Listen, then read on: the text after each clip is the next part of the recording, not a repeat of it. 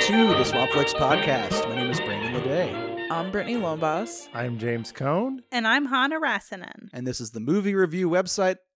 Movie review, what? And this is the podcast version of the movie review website, Swampflix. Damn, it's been a minute since we've recorded. We became a website this Halloween. If anything, we're less of a website now than we ever have been before. Yeah. Like, I write less than I used to. Everyone else writes pretty much nothing except for Boomer. And then I wrote y'all in like movie of the month once a month. But this is mostly a podcast at this point. I don't even know why I even say that at the beginning anymore. James and I both took vacations to other locations since the last time we recorded. And I think we've seen the movies for this episode before those trips. So the details might be a little hazy. For some of them. Some of them? Okay. Yeah. All of them for me. This topic in particular, Wow. I was like so into about 2 months ago or a month and a half ago. And since then going on vacation and coming back to the world. So hopefully I'm still fresh on some of these movies. And I'm curious what your like niche interest is right now. If we had to like catch up with you, where your brain's at. So I watched one movie while I was on vacation, which was almost 2 weeks, and it was Twister.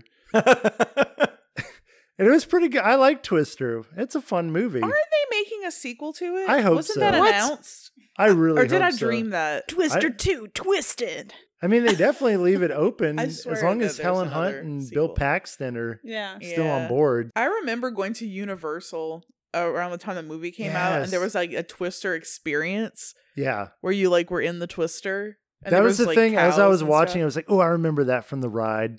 Yes. The cow and when the truck kind of barricades If him you lived in like Kansas or something and your like family member died in a tornado and you saw that in an amusement park, how would you feel? Remember those like hurricane simulators they Yeah, had? they I was still about have to one say, in it's the the same mall. way I felt at the Clearview Mall Yeah. when they would have the Anger. hurricane simulator. What Right. the fuck Have y'all is ever doing? seen anybody What's in that? one of those? No, It they're doesn't haunted. look fun. I would be so embarrassed to be in one Right. though, where everybody watches me Right. screaming. Yeah, because you're in this like glass case, just been whipped around by the by the Everyone's wind. shocked. And especially Everyone where can it see used you. to be in the Clearview Mall was like in the abandoned food court. So like there's no one around. Yeah. It's like, what are you Just- doing It was here? next to like Wind. an eye threading station. Yeah. Yeah. Yeah. Yeah, so you'd just be sitting in the eye threading station Somebody- watching this person. Yeah, someone getting their eyebrows threaded and someone eating a Subway sandwich just watching you like get I wrecked. was sort of thinking about that while I was watching. It was like, they haven't really made a lot of hurricane movies in the same way. Crawl, the Crawl, gator one. yeah. That's Crawl. pretty great. Oh, I guess so. But that was more of a gator. I guess Yeah, you're right. the More gator focused. Most Yeah. hurricanes are just chock full of gators, though. is that right? I don't remember that. 90% is of a just a hurricane is a backdrop. gator. all about the gators. Twister is like something that I feel like we watched so much as a kid and like just doesn't really get discussed anymore. But it was like a VHS classic. Like it was just like always on. It's time Yeah. to talk about Twister.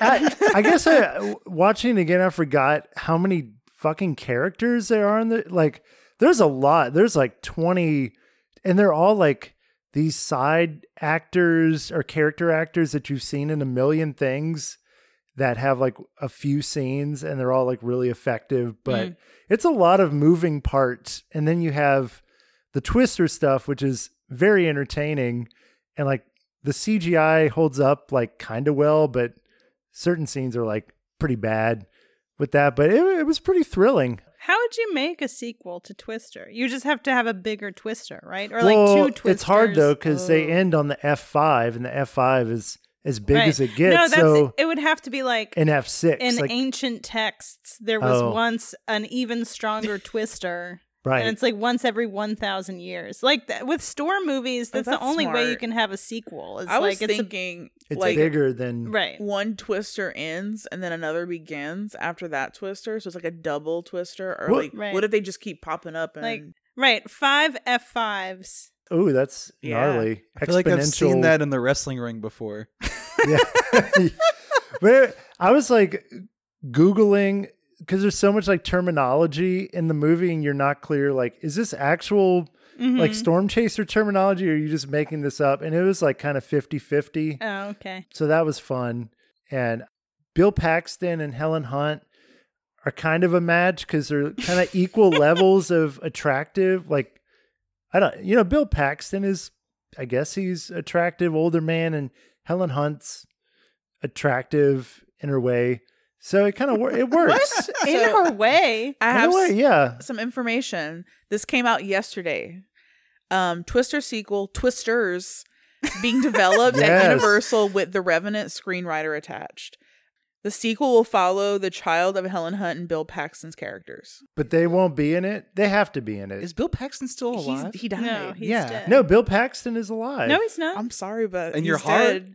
We James. talked about this. Oh, Bill Paxton Yes, did die. we Oh, talked no. about this. I get it confused with the Bill Pullman. Everyone does, yeah. Oh, yeah. But Bill Pullman's still alive. He is. Maybe Yeah. he'll be in here to replace Bill. Yeah. Yeah, Paxton. I think they're interchangeable.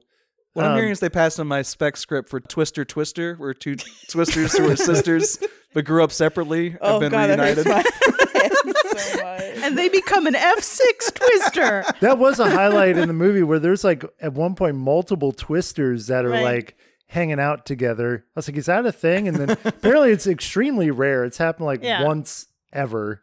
I don't know. It's a lot of fun. Yeah. Maybe we can do like when Twisters comes out, we can do like an episode about like Twister and then other like weather movies. Maybe I don't think we've ever done like a disaster movie Yeah. episode. Oh, we should. They're kind of boring as a genre. Like they're always like really long and like special effects focused and have like 30 characters in them. Yeah. Right. I guess that's how this was, It but could be fun though. it was fun. Yeah. I like Moonfall, disaster baby. movies. Hannah, what have you been watching? Oh, I've been watching so many horror movies from the 70s and 80s. The one I want to talk about reminds me of one of the movies we're going to talk about today because it is set in a mental institution, and it's called The Other Side of the Underneath. And Ooh, provocative I title. think Wow. I watched it. I can't remember where I watched it. It was on YouTube or some other place. It was directed by Jane Arden in 1972. It was part of her, she was part of a British film troupe called the Holocaust Theatre Company. Wow. Yeah. Provocative. There's a lot of provocation in the film. So Okay. it's about these women that are diagnosed with schizophrenia, and it's like kind of documenting their experience in the institution, and the film has a lot of like physical representations of their inner mental state, and then these interviews between the psychologist and the women, and the kind of one of the overarching ideas is that they are not schizophrenic, but that they are like suffering from social malaise, basically, and like sexual oppression and just general oppression. And it was very shrieky. There was I watched it with the captions. There were a lot of music annotations that I thought were really funny, like strange music, eerie music, soft cello music, light cello music, somber violin music. So that's the kind of movie it is. It was really like tonally strange. Like there were these very kind of intimate psychological discussions and like therapy sessions, and then these wild kind of theatrical representations of these women's imaginations. There's this like kind of burlesque scene where this woman is stripping and she has like a bald cap on, and then she rips it off and she's like wiggling around. There's a scene with a baby smoking a cigarette. Yes. Oh, hell yeah. One of the notes I Sign me wrote, up. lots of screeching. I think I already said that. So it was very interesting. I think there are parts of it that are a little dated for me. Like the sanitarium is basically filled with like very beautiful, slender white women. And there's one line in this conversation between the psychiatrist or the psychologist and one of the women. She says, "Do you think there's an analogy between colonized people and women?" Which is like, has very much not like like the implication is that those are two separate groups, which is not, so it's definitely like of the time. It's like a feminist piece from the 1970s, very much like centered in white kind of Yeah. political thought. But I thought it was super interesting. It's like not a fun movie, but I don't know, if anything in the description that I just gave is appealing, then, you know, Yeah. you Did you watch it. describe that as a horror movie? So it was on a list by Richard Brody. Like, Richard Brody is the film critic for The New Yorker, and He's like he, a super contrarian. Yeah. yeah, he made this list, and it was like my favorite horror movies, and he was like, I hate horror movies because I hate genre films. He's a big galaxy brain critic. Yeah. Like he like tries to outthink everybody. Right. And I just really disagree with him so often. But this was on his list of like, these are the great horror movies that aren't about gore and guts. And and that was actually how I found it. So he describes it as a horror movie. I guess I would disagree with him, but it does represent some kind of like omnipresent social horror. So It sounds like Girl Interrupted of its time or something. Yeah. Like, but probably artier and smarter than that. right. movie. It's very, very arty. You know, it's got something for everybody, I guess. a smoking baby. It was very cute. And a bald cap instead of like a Yeah. wig revealing the bald revealing the hair. I'm yeah, she super just whips intrigued. it off. And, That's the other side of Underneath, right? yeah. The other side Yeah. of the regular side, The other side of underneath would be this side. It's a very neurotypical thing to say, James. Yeah. I think It's the hurting other my side, brain. the other side of the underneath could be, On if top? you're thinking of the underneath as the other, then the other side of the underneath is the understanding of the underside. I as, get it. You know, The other side of the issue of That's the right. underneath. maybe women aren't crazy. Oh. Yeah, Whoa. that's the other side. Whoa. Anyway, Blowing your mind. Bill Paxton's dead. Women are oppressed. Oh. I just keep I- picturing like a body in the ground and like where the other side of the underneath of the body would be. But I guess it depends on what you think the underneath is. Mhm. What if you're underneath? Dude, I'm not You're high enough for this looking at- I'm not high conversation. enough yet. I'm sorry. Brittany, Yeah. what have you been watching? I've been watching a lot of horror movies too, particularly catching up with like a lot of horror movies that came out this year that are on Shudder because there's a lot of 2022 horror. I really like this movie called Sissy. It is this Australian horror movie about a group of gals Oh, yeah. ringing bells. Mhm. Yeah, like they're Mhm. at a hen's night and a lot of bizarre murders / accidents happen. The main character is this influencer where she's, you know how like there are influencers who are like, I'm just here to like lead you to like healthy thoughts and help you like shake your depression and bad thoughts. Yeah, where like they're wellness influencers. wellness influencers Yeah. where it's like, I'm not, you know, certified to do any of this, but I'm going to do it.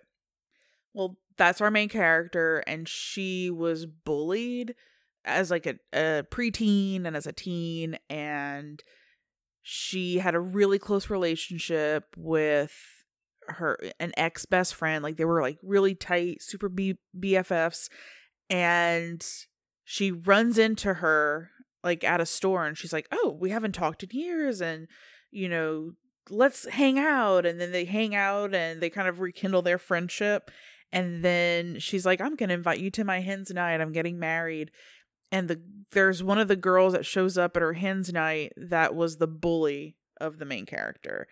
And it turns out that, well, I don't want to spoil it too much, but basically she's sort of trapped in this house in the woods at a hen's night with all these women, and there's just a lot of tension, and these like murders start to happen. Some are purposeful, some like sort of happen accidentally, but are also caused.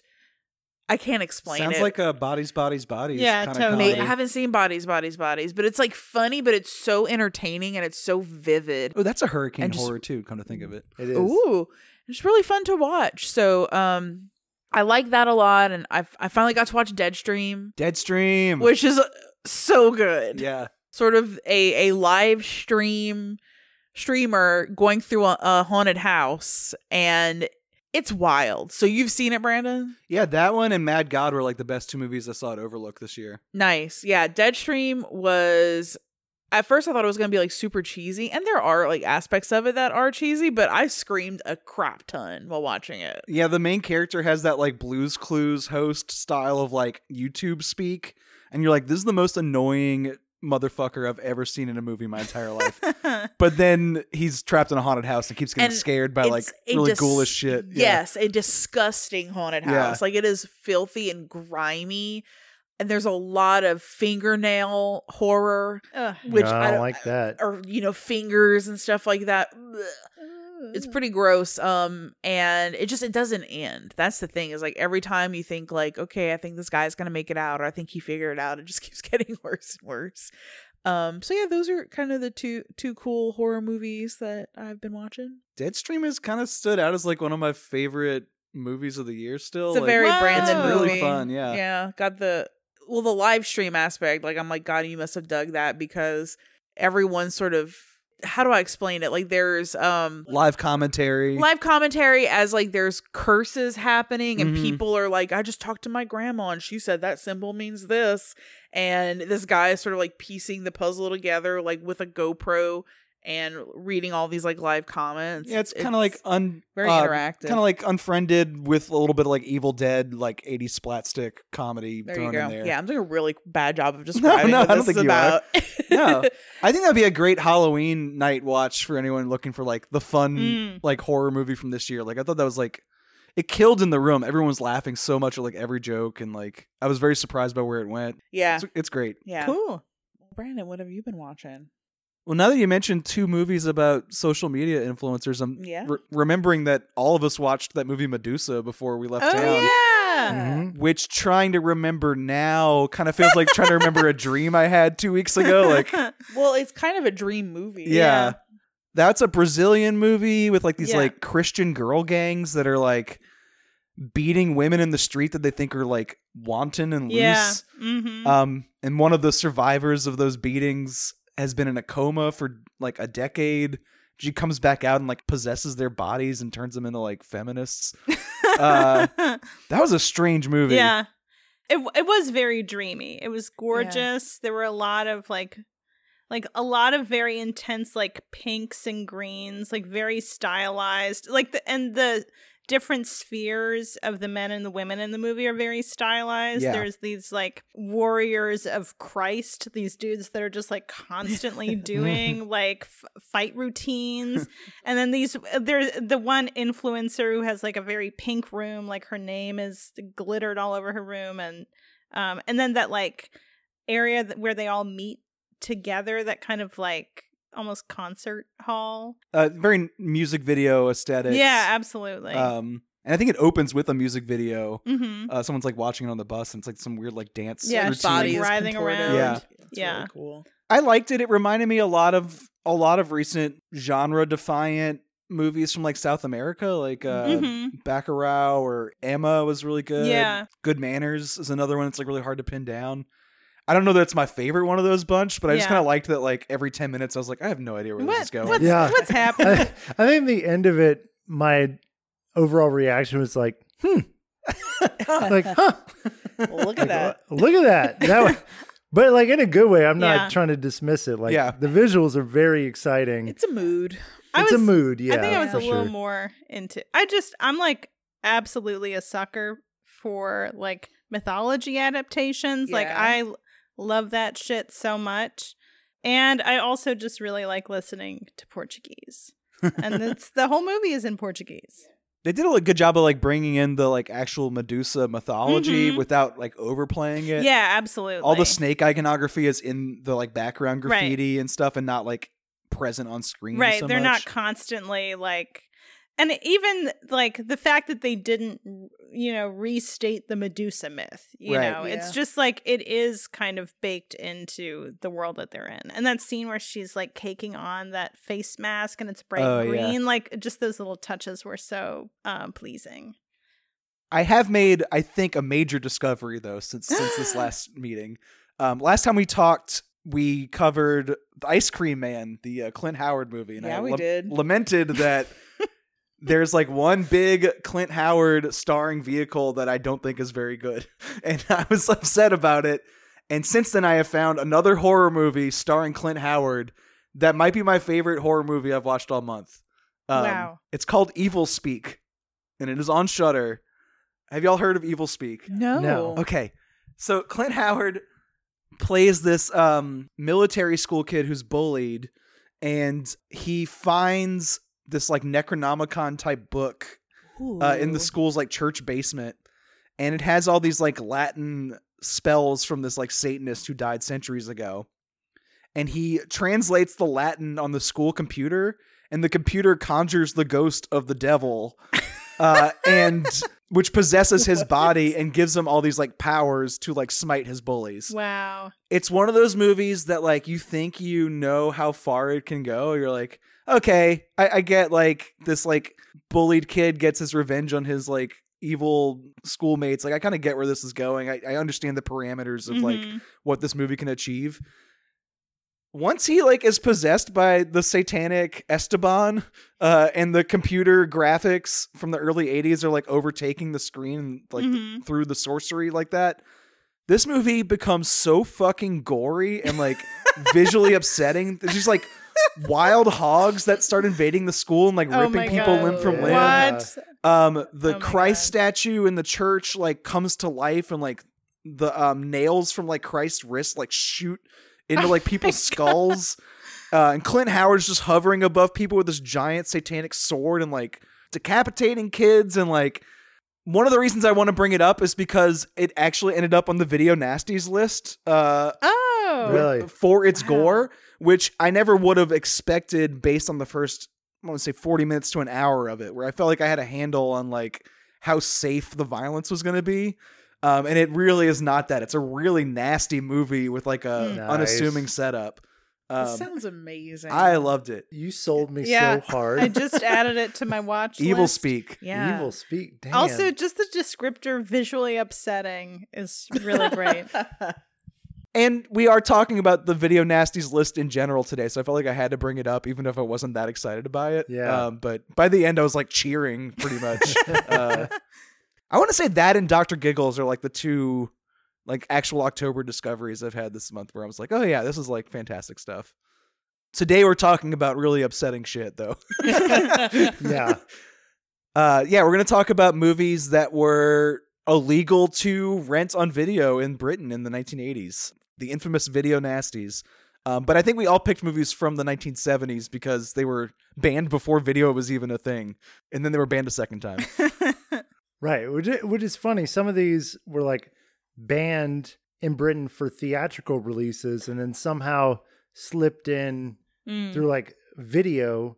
The whole history of the Video Nasties is pretty interesting, and we'll talk about that. And all that's coming up to you right now. You have been warned is the message to video retailers from the Director of Public Prosecutions. If you stock any of the 62 titles on a list circulated by Scotland Yard, you could end up in court. We certainly saw in 1982 a series of videos which depicted mutilation, it depicted death, it depicted violence, which we felt enough was enough and took action to stop the growing spread of this form of violence. Respectable video traders have long been pushing for some indication of what they can and cannot safely offer the public. It will now show us what our members can stock, what they cannot stock. This has been something we've been wanting now for 2.5 years. It's varied from area to area.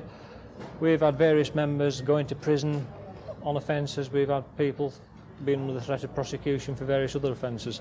Hopefully now we'll know what is right and what is wrong. Yes, we welcome it. The list doesn't solve everything. Shops like this make sure they only stock videos that have passed the film censors. But some of those now blacked have already been shown legally at public cinemas. If video retailers stock them, though, they can still be prosecuted. It's hoped such anomalies will disappear when the new Video Recordings Bill becomes law later this year. Then, in the same way that there are age and other restrictions on who can see what in the cinema, the distribution of videos will be much more tightly controlled. Well, so it is October. It's spooky season. It's Halloween. I recently discovered the British Video Nasty list, and this is going back about a month and a half ago, but I had in my mind, like, I'm going to watch all of these movies that were banned by the British censors. And honestly, after about 20, I think I maybe watched 25 to 30 of them, I kind of got over it, because this list of movies is all over the place. I mean, you have some like Nazi exploitation, softcore porn. You've got high art weirdo stuff like Possession. You've got your Grindhouse, Italian cannibal films. It's kind of runs the gamut. And what I've been finding really interesting about this list, which came about because in the early 80s, video was kind of this new medium. And I guess in America, cable television was a thing before video rental was. Whereas my understanding in Britain, the video rental came first. And so it kind of became this haven for films that were originally struck down by the censors, couldn't make it into theaters, but they can make it into your local video store. And because of the Margaret Thatcher era and conservatism, there was this uproar about like, oh my God, like, do you know what your kids are watching? They're watching Cannibal Holocaust. It was also like that satanic panic thing where like they were linking real life news stories about axe murders to these movies and saying that the movies were inspiring violence. And apparently it didn't take much to end up on this list. Like it could really just take a complaint by a single parent that was like, my kid saw this and it looked pretty messed up. Like you should put it on the Video Nasties. So it's like this list of, I think I've seen varying lists, but it's about 72. Yeah. That's the original list, yeah. Original, and I think it's expanded and contracted over time. But the first thing I found interesting about it is like, why Britain? Like, I think of Britain as being pretty liberal compared to the US, but not necessarily when it comes to horror films. Like I was reading a little bit on the history of it, and I think Britain was a big proponent of like striking down early horror films. Like Britain has always kind of had a shying away from violence and disgusting. It's because of stuff. Jack the Ripper, maybe. Maybe, or like seeing themselves. They never as healed. The stain. Right. Right. Or like seeing themselves as like a little like more artsy. Well, and they have different like free speech considerations than Yes. the US too. And that's like freedom of expression is not considered in the same way legally. Yeah. I don't think of Britain as being more liberal than us. I think of us as being pretty parallel. And I think like the US found like more backhanded ways to essentially ban this stuff without actually doing it. So like we can pretend that we have like freedom of speech, but if you put an X rating or an NC-17 rating on these movies, then like it might as the well. major distributors like Blockbuster and Walmart won't carry the movie without edits if they carried it at all. Yeah. So like it's effectively banned for like most of the country unless you live in like New York City or, somewhere analogous. So it's not like we're any better about it. It's just like we have these like sort of like soft ways of banning stuff, and like we get to pretend that we have like free speech when really it's like these like corporations are in control of that. Well, and I think in the early 80s in Britain, it was kind of the Wild West where the censors weren't really focusing on the video market, and major studios weren't pushing like stuff out onto video. If it was like 1982, like you couldn't really get E.T. on video. You know what I mean? Like it would have to be something more underground. And so you had all sorts of like nefarious nasties that were I love that word. Yeah. A nefarious As a noun. nasty. No, and also like the nasty term comes from, I guess, like old pulp books in Britain that were really scandalous, like meant to be read out loud, kind of just like dirty magazine type stuff. Yeah, just the word nasty is like hot. It's like Yeah. a cool like ooh, And it nasty. makes you want, and that's what's titillating about it. It's like Ooh. you read the list of like, ooh, the video nasties. What Like, a nasty little film. yeah, and For I've got to some watch reason, these. The word nasty, like, do y'all associate like images with words? Sure, I yeah. always see a butt crack. A sweaty one. A sweaty ass crack. Yeah. Every time I hear the word nasty, the song Nasty Boy plays. Oh, the Janet How you Jackson nasty one. boy. Yeah. I wish I had that. The Sort of a butt sweaty crack. ass crack. There were like the initial 72 movies that were like pre-banned, you know, like they were like banned because of their initial release in the 70s. They were already like struck down by censors for various reasons. But I feel like maybe even with the second and third waves of these lists, like distributors who were putting these movies on video were specifically trying to get them labeled as nasties, like as a marketing tool. Yeah. So like if you have this like cheap grindhouse movie that you bought in a lot with like 12 other films, then you just throw a chainsaw or an axe on the cover and like that's enough to trigger a ban, enough to trigger it to get on the list. Because even watching these movies today, like I think there's, I want to say one of them that is kind of surprising that it got treated like the other three. Like I think there's like various levels of actually offensive. Yeah. And the censors weren't really paying that much attention to the actual content. It's more about the video cover and like the marketing than it is. Yeah, about the a lot actual of it movies. had to do with the video cover or even the title. Like just having cannibal in the title was enough. But on the other side of it, you had a lot of films that were actually truly fucked up that were sliding under the radar. And like, that's what's so fascinating. Like, how did this end up on the list? Was it the cover? Was it the title? Was it that 5-second scene that went a little too long? Right.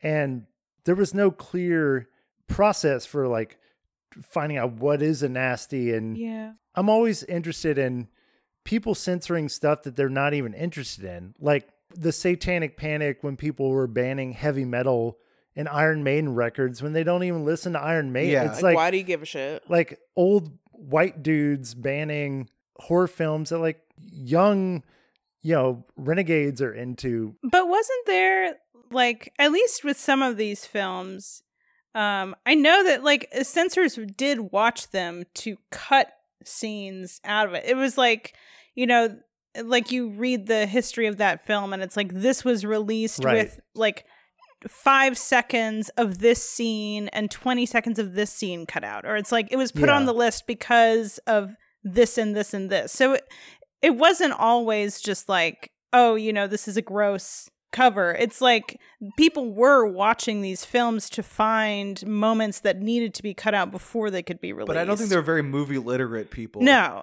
Yeah. There's that movie Censor. Yeah, where it's just like, it's like you're put in front of the film, you're looking for some kind of graphic content and making kind of an arbitrary decision. But it's no different than the MPAA they're in horrible. America. They sit there and like, no, you got to cut those like 10 seconds smoking. of that sex scene. Or It's another corporate thing too, where like people can afford to get better ratings from the MPAA, or there's a threshold to get your movie distributed in the first place where like submitting your movie to the MPAA costs money. So like smaller movies can't even afford to get rated so that like an AMC or a Regal can distribute them. So it's like another barrier for like independent filmmaking to actually make it in front of people's eyes.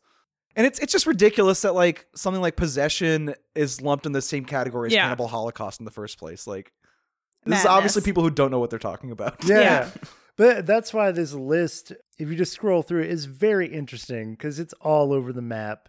And There's a lot of vile shit on there though. No, and there is. And like a lot of griminess. And like I said, like I've watched enough of them to know what I don't care for and what I steer away from. Like anything to do with the softcore Nazi porn is pretty reprehensible. So like Isla She-Wolf of the Nazi Reich or whatever. Yeah, and it's like Love Camp 73. Oh, it's God. like it's not even like as offensive as it really sounds. It's just pretty bad. And there was that little part of me that, again, we talk about this a lot, but back in college where we would go to Major Video and go to the cult section. And it was a lot of these where the cover just screams at you like, I dare you to watch me.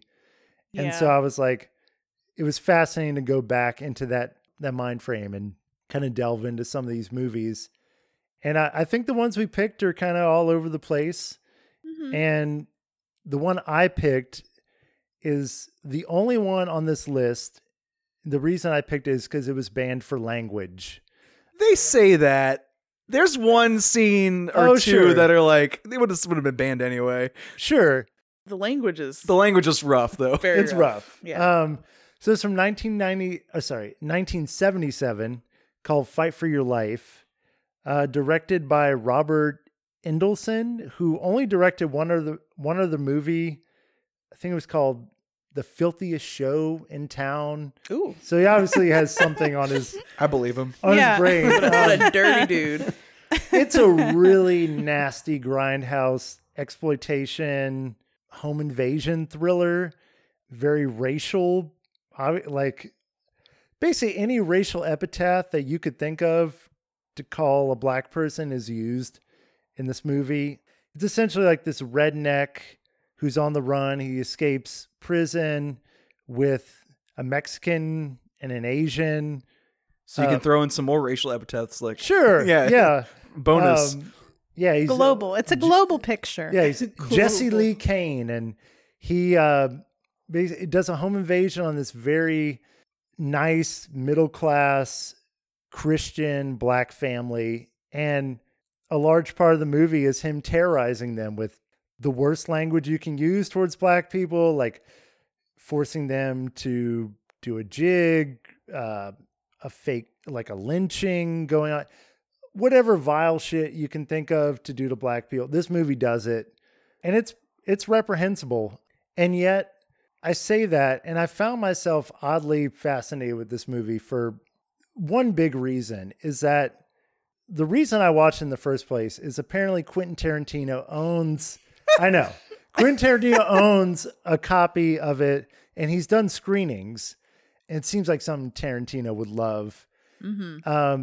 But as I was watching, I was thinking about all the movies, modern movies that have dealt with race, whether it's, Get Out, or even something as lame as like Green Book, which the way that modern movies talk about racism is very different than the way they talked about racism in the 70s. And this is like, I don't know if this was the director's intent, but watching this movie to me was like a slap in the face of like, this is the worst that racism has to offer. Like racism is not subtle all the time, or like microaggressions, or sometimes it's like these people fucking are redneck pieces of shit and they hate you and they want to kill you. Yeah. And there was something sort of refreshing about like dropping all pretenses of kindness. I don't know if that's the director's intent with this movie, but this is like a real hard watch. And I don't know how y'all, like, I'm sorry I made you watch it because it's tough and it's like hurtful to hear these words, but these are the words that it's people realistic. speak. I think the behavior is repugnant, but I don't think the movie's condoning it. No, I didn't feel like that either. Just to say, I watched this while I was airing out my house with my windows open. Ooh. And then I was like, I better close it up now. Gotta shut down the shame hole. Right. I was like, no, I'm sorry.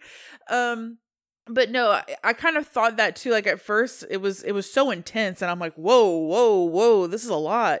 But I'm like, I've heard people say this in real life. Yeah. So I know these people exist, but they're not like assholes like this guy are not represented in film when they exist. Yeah. For the most part, a lot of it, it's like very like, oh, someone's making a backhanded comment or they're saying the N-word. I'm like, no, people are like totally disgusting like that. So it was very in your face and it made me feel uncomfortable, but I feel like it was purposeful. Yeah. And I think that's the line it kind of walks, is like, is this racist or is it like an objective look at racism? And with modern eyes, it's pretty like blurry as to where the line is.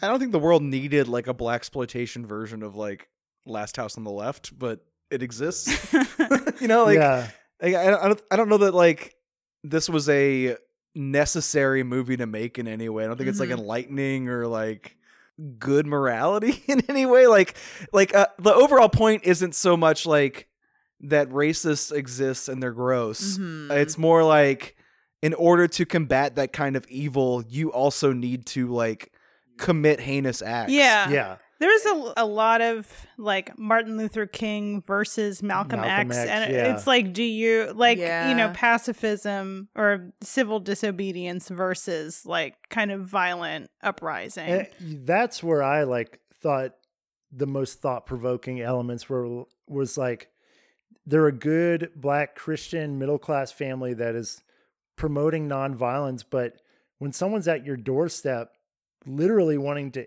kill you, what do you do? Like, and Malcolm X would say you have to meet violence with violence. And he eventually came around to like the more nonviolent attitude.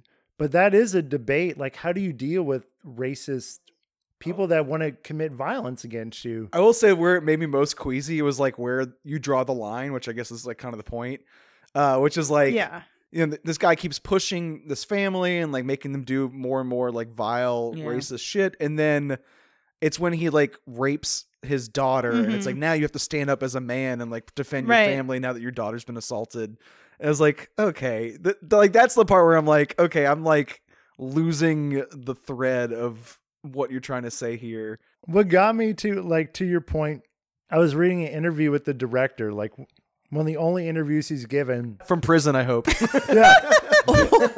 They asked him like, so, did you have a message with this movie? He was like, no, I'm a filmmaker and I just like was making a movie for the audience to enjoy. I'm bullshit. Like, what? Like that made me think twice. Like, wait, you had no political message with this movie at all? Like, it made me kind of second guess myself about I just the want to deeper... entertain people. Yeah. Right. Holy exactly. shit. they would like it. I just want to Right. entertain the crowd. I'm like, what? Like, because I thought parts of it were thought provoking, but it is like a vile movie. I mean, Yeah. but is it art?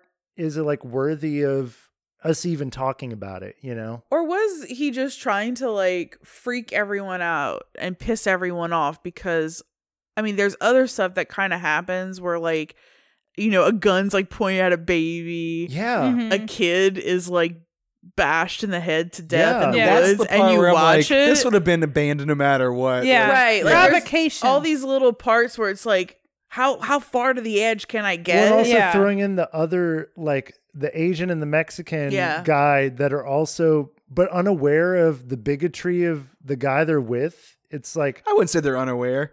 maybe they're like, They rush for his gun a couple times every time he like points his like racism at them, but True. they do tolerate him. But Yeah. maybe there's like, is there a point I to think that? the argument against it is like the same thing as I Spit on Your Grave. Like that is a feminist movie, I guess, in that she like gets her revenge on her rapist, but like it's also an excuse to show the rape for like the hour before that happens. Yeah, so much True. of the movie is fixated on the abuse. But I never, like, in Spit on Your Grave, I got the sense, like, it is fixated on the rape. And in this one, I'd never got the sense of, like, we're supposed to be getting kicks off of No, it's the just racism. uncomfortable. It's a little different. Yeah.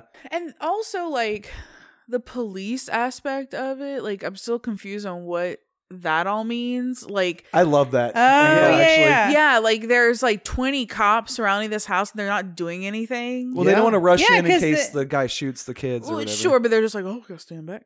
Well, As and if. then it's that guy, he's like, there's some hierarchy of like morality, and like the third or the fourth level is like you follow the law basically, and that guy, that police officer is the personification of that. Like, he stepped out of line with the law, and then he like hears what's happening in the house and he ascends to the next layer of justice of like we will, they're getting their justice, so to speak, and we'll keep our people back. There's a power shift in the house where like Yeah. the family overtakes the invaders. Right, yeah. And the cops kind of wait to let them get their revenge before rushing in. Right. Which I think is a pretty good indication of, or at least a good point in the movie's favor of where its morality is. It's like the feeling that the cops will allow them to get their revenge before swooping in is like supposed to be a feel good, rousing moment. Right. Yeah, I just wish that they would have gotten more comeuppance, because we see the family terrorized for so long, and then the comeuppance is like a short That's the I spit on your grave problem. I really enjoyed when the dog peed on his face. That was great. Fuck yeah. I was like, wow, this is awesome. Yeah, and I was really glad they did not kill the dog because I thought it was he going to was happen. just in the pantry. Yeah, just hiding in the pantry waiting to pee. So, one good thing I think I enjoyed about this movie was the grandma character. Oh, she was I loved great, her. dude. Yeah, she's great. Yeah, she was spicy and awesome.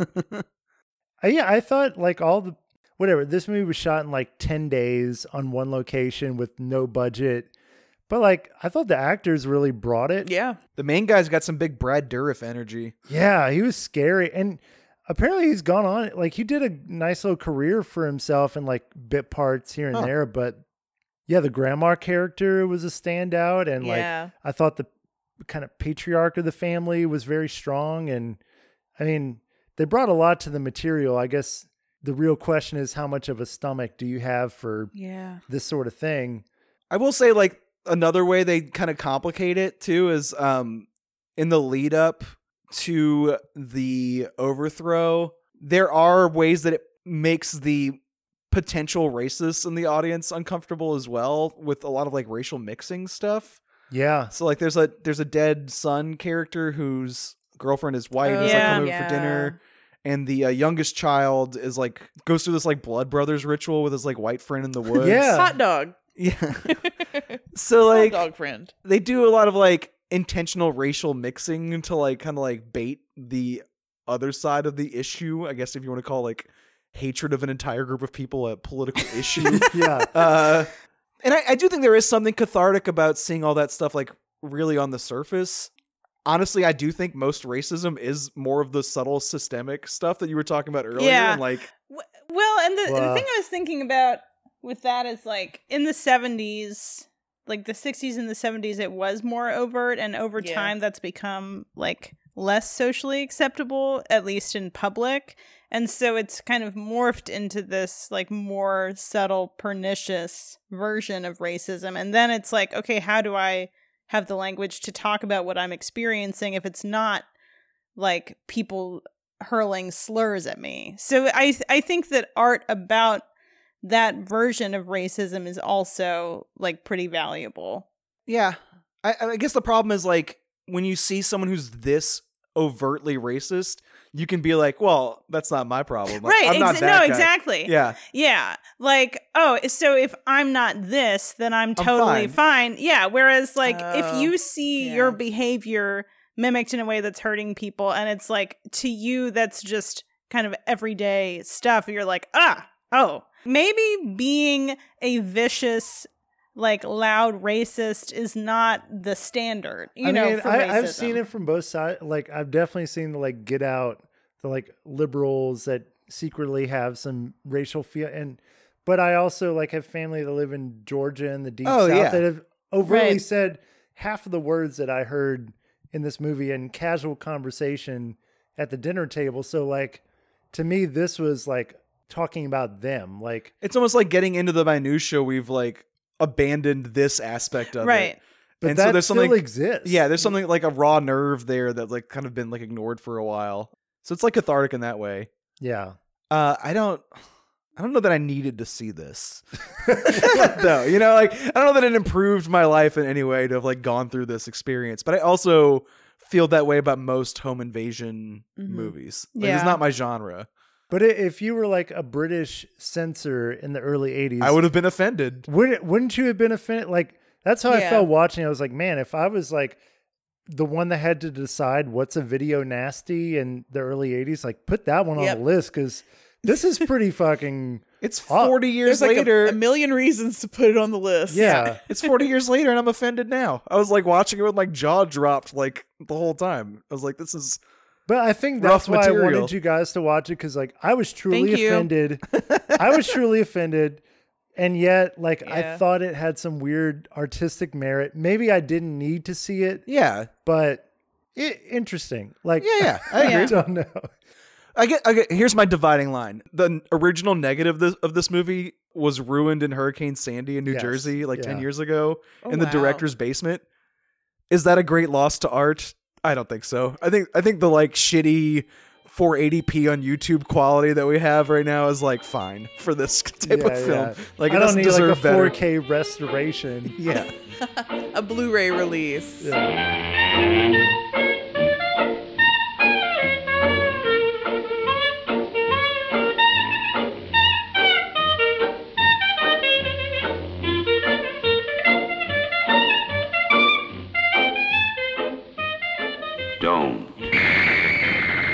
Don't look in the basement. The makers of Last House on the Left warn you again. To avoid fainting, keep repeating. It's only a movie. Only a movie. Only a movie. The line between sanity and madness can be crossed in a single step. And with this step, you enter the nightmare world of terror. The film that I selected for our video Nasties is Don't Look in the Basement from 1973, also known as The Forgotten, also known as Death War Number 13. Ooh, Wow. That's a Right? good title. Death War Number 13, I don't get. I love that all these nasties have at least like Yeah. 3 titles, Trying to sneak 'em sometimes in. 6, 7. Right. Just trying to catch everyone. How do you Just market please test watch that? this. I do feel like Don't Look in the Basement is probably the worst title for this movie. Like, it Yeah. doesn't communicate There anything about what the movie is is. a basement for like a few seconds, and it's kind of meaningless. Yeah. Also, once you get down there, what am I supposed to do? Not look? Like, you're Right. taking me down Well, there. and she Right. should have looked in the She basement. should have looked much She earlier. should have Yeah, yeah. way Please earlier. look in the basement. Please, for the love of The God, first, like, look in the basement. If you looked in the basement the first 5 It would've been minutes, it over. wouldn't have been a movie. Everything would have been fine. Right. When you look at the cover of this movie, it's like a woman, kind of her shadow, and you're looking to her from, like, you're in the basement looking up at her, and it looks super scary. So you're like, man, there's like some weird shit going on in this basement. It's gonna be the plot. And on the film poster and in a lot of advertising for the film, it mimicked Last House on the Left, where it's like, just keep telling yourself it's just a movie. It's just a movie. Yeah, they just It's ripped off their just own a marketing. movie." so So just trying to lazy. scare the piss out of you, and you're like, man, there's ghouls in the basement or something. And there's not, obviously, we know this. But well, this film, I picked it because I watched it a lot in high school. What? Really? That's Sorry. insane. That's a twist. That's a crazy thing to say. I love it. We had in Homa at the mall, there was a store called Soundstage, I think, and they had like used CDs and DVDs. And there was this DVD set called Evil Places that came out in like the early 2000s, where they just took a shit ton of cheap, crappy movies and put like 50 of them Oh, yeah. in this like set for like $20. Mhm. So Yeah. Amazing. I bought it with my allowance, and for some reason I really liked this movie, and me and my high school best friend watched it a ton, and I don't know what that says about me as a person.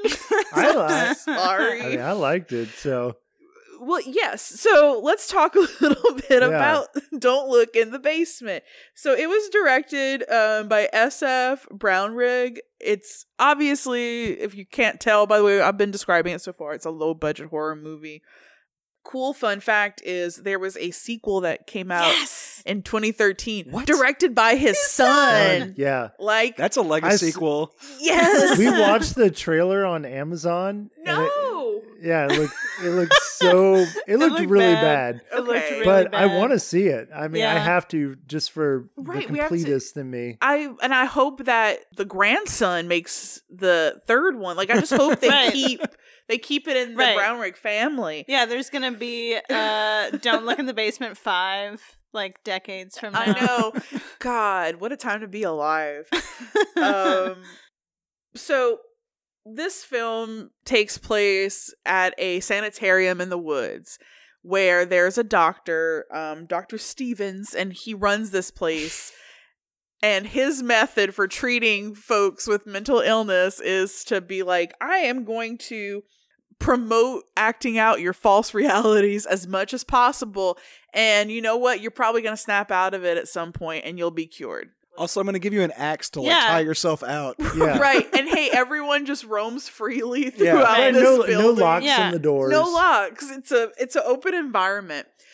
So the thing about this movie is there is a massive cast, but this film does such a really good job at making all these characters memorable, because for the first 40 minutes or so, not a whole ton of stuff is happening, but it's still personally I found it to be entertaining, because we're getting to know this group of folks at the sanitarium. So we've got Dr. Stevens, who dies by one of his patients, where he's like, yes, Judge. So there's a character called Judge, and he just does courtroom talk throughout the whole the whole movie, and he's sort of using this axe as a gavel, and he gets a little wild with it and accidentally kills Dr. Stevens. So rest in peace, Dr. Stevens. He dies real early. But then we have Dr. Masters. We'll come back to her later. So she's another doctor at the sanitarium. Nurse Charlotte is this nurse that Dr. Stevens hired, who's new, bright face, bushy tailed, coming through to work at the sanitarium. And we've got Harriet, who's a patient. She's obsessed with this baby doll. Sam, who's this lobotomized guy who's very childlike and just sucks on popsicles and plays with the toy boat. Allison is this nymphomaniac. We have Jennifer, who's this antisocial girl that reminds me of The Grudge a little bit, and The Ring, those types of characters. Jennifer's great. Danny. Is she your favorite? I don't know. I just I'm related to Jennifer. I liked the nymphomaniac. I thought she was cool. Cool. I liked Michael Clark Duncan. That's a different movie. No, but it was the same sort of character. You know what I mean? Yeah. So I just really related to Jennifer. So it sounds like we've got the Jennifer Allison fan going. Yeah. Allison was great. Team Allison. Hashtag. Danny is this obnoxious prankster. Oh, Danny's the worst. He's the worst. I hate him. He was objectively awful. If you're Team Danny, my apologies. Yeah. Right. If you're Team Danny, get the fuck out. Yeah. Sergeant, who's a veteran, and my favorite, which is Mrs. Cunningham. Oh, Mrs. Cunningham was the best. Yeah. She was the best. She is the best. I agree. So Nurse Charlotte comes, and Dr. Masters is I didn't know you were coming. Dr. Stevens didn't tell me. And she's sort of hiding Dr. Stevens' dead body somewhere in the sanitarium. I don't know, maybe in the basement. Maybe in the basement. Spoiler, don't look down there. So there's sort of these small little things that start happening throughout the sanitarium once Nurse Charlotte gets there. Where I do want to talk about Nurse Charlotte for a little bit, because when she first kind of comes onto the screen, one would assume this is going to be the main character, but she doesn't do anything. The main character to me is I think it's Sam in this film, where the film focuses the most on him. Yeah.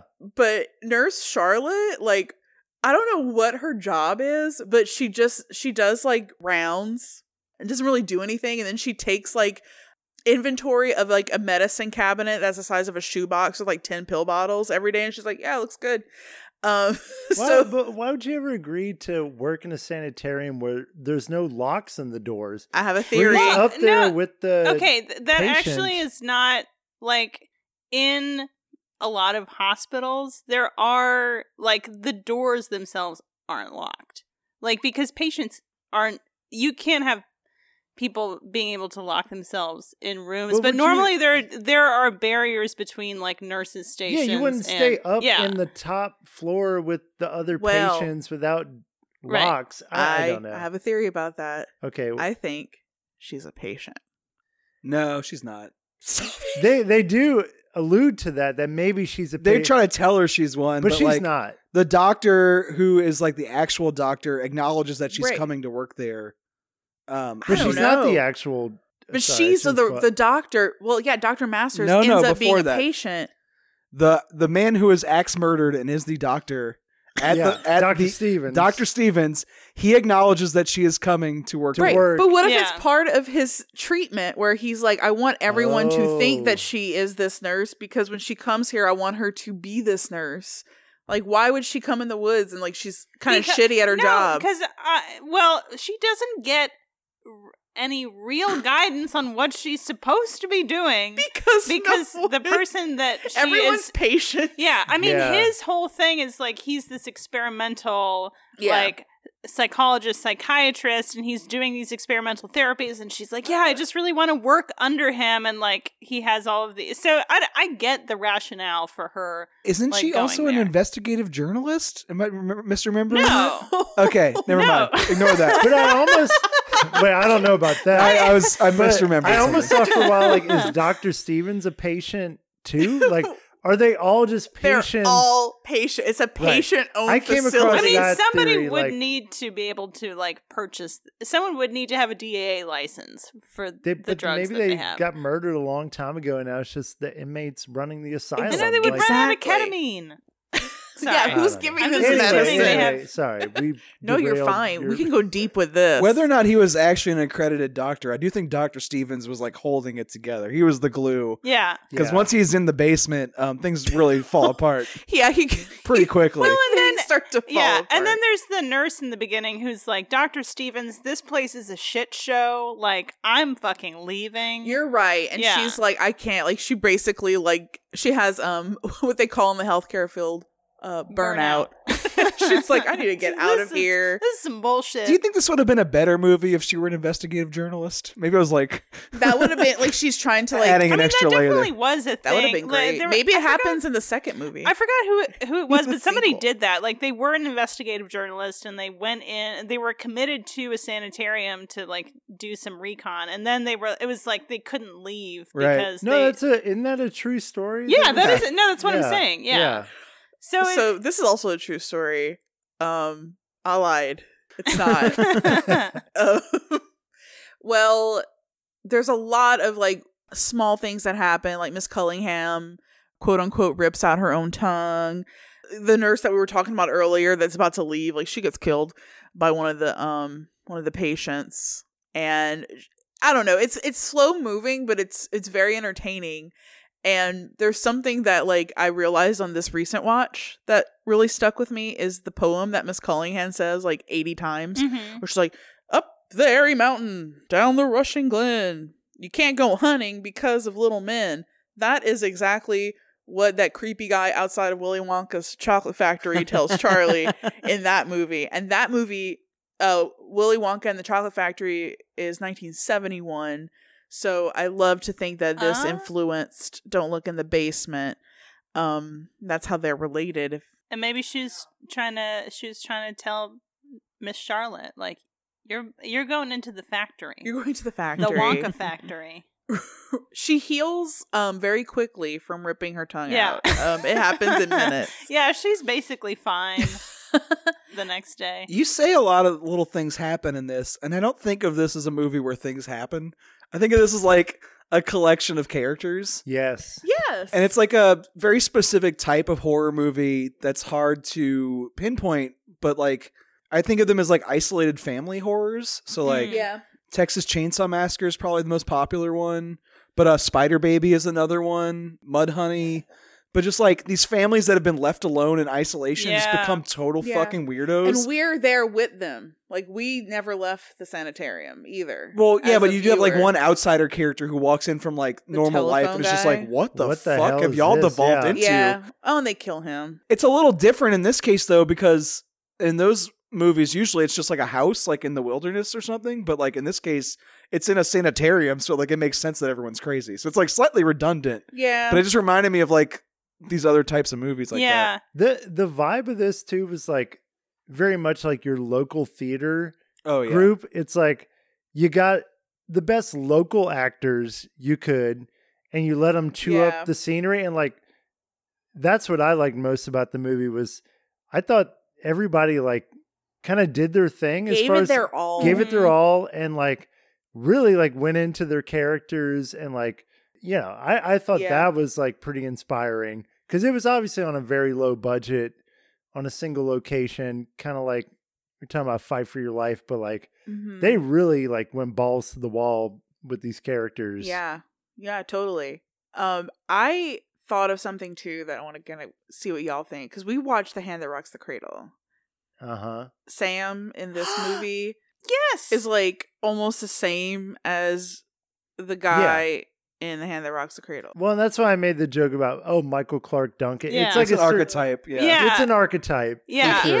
is, but like the lobotomized, like childlike, the guy that's kind of like keeping everything calm and together. I don't know. Yeah, I think there's a trope is the hero at the end, especially for like black men, of like a simple mind with this kind of like, I mean, in this case it's not supernatural, but like deep intuition, basically, which is like I don't know. Isn't that like the magical Negro stereotype a little bit? But this is... He's not helping anybody. Yeah, it's like a different... I mean, he's he helping her. Yeah. He helps her escape in the end. Yeah. Yeah. It's a little icky. It's icky, but I was like almost thinking like, oh, whoever made... I wonder if this influenced the person who made The Hand That Rocks the Cradle.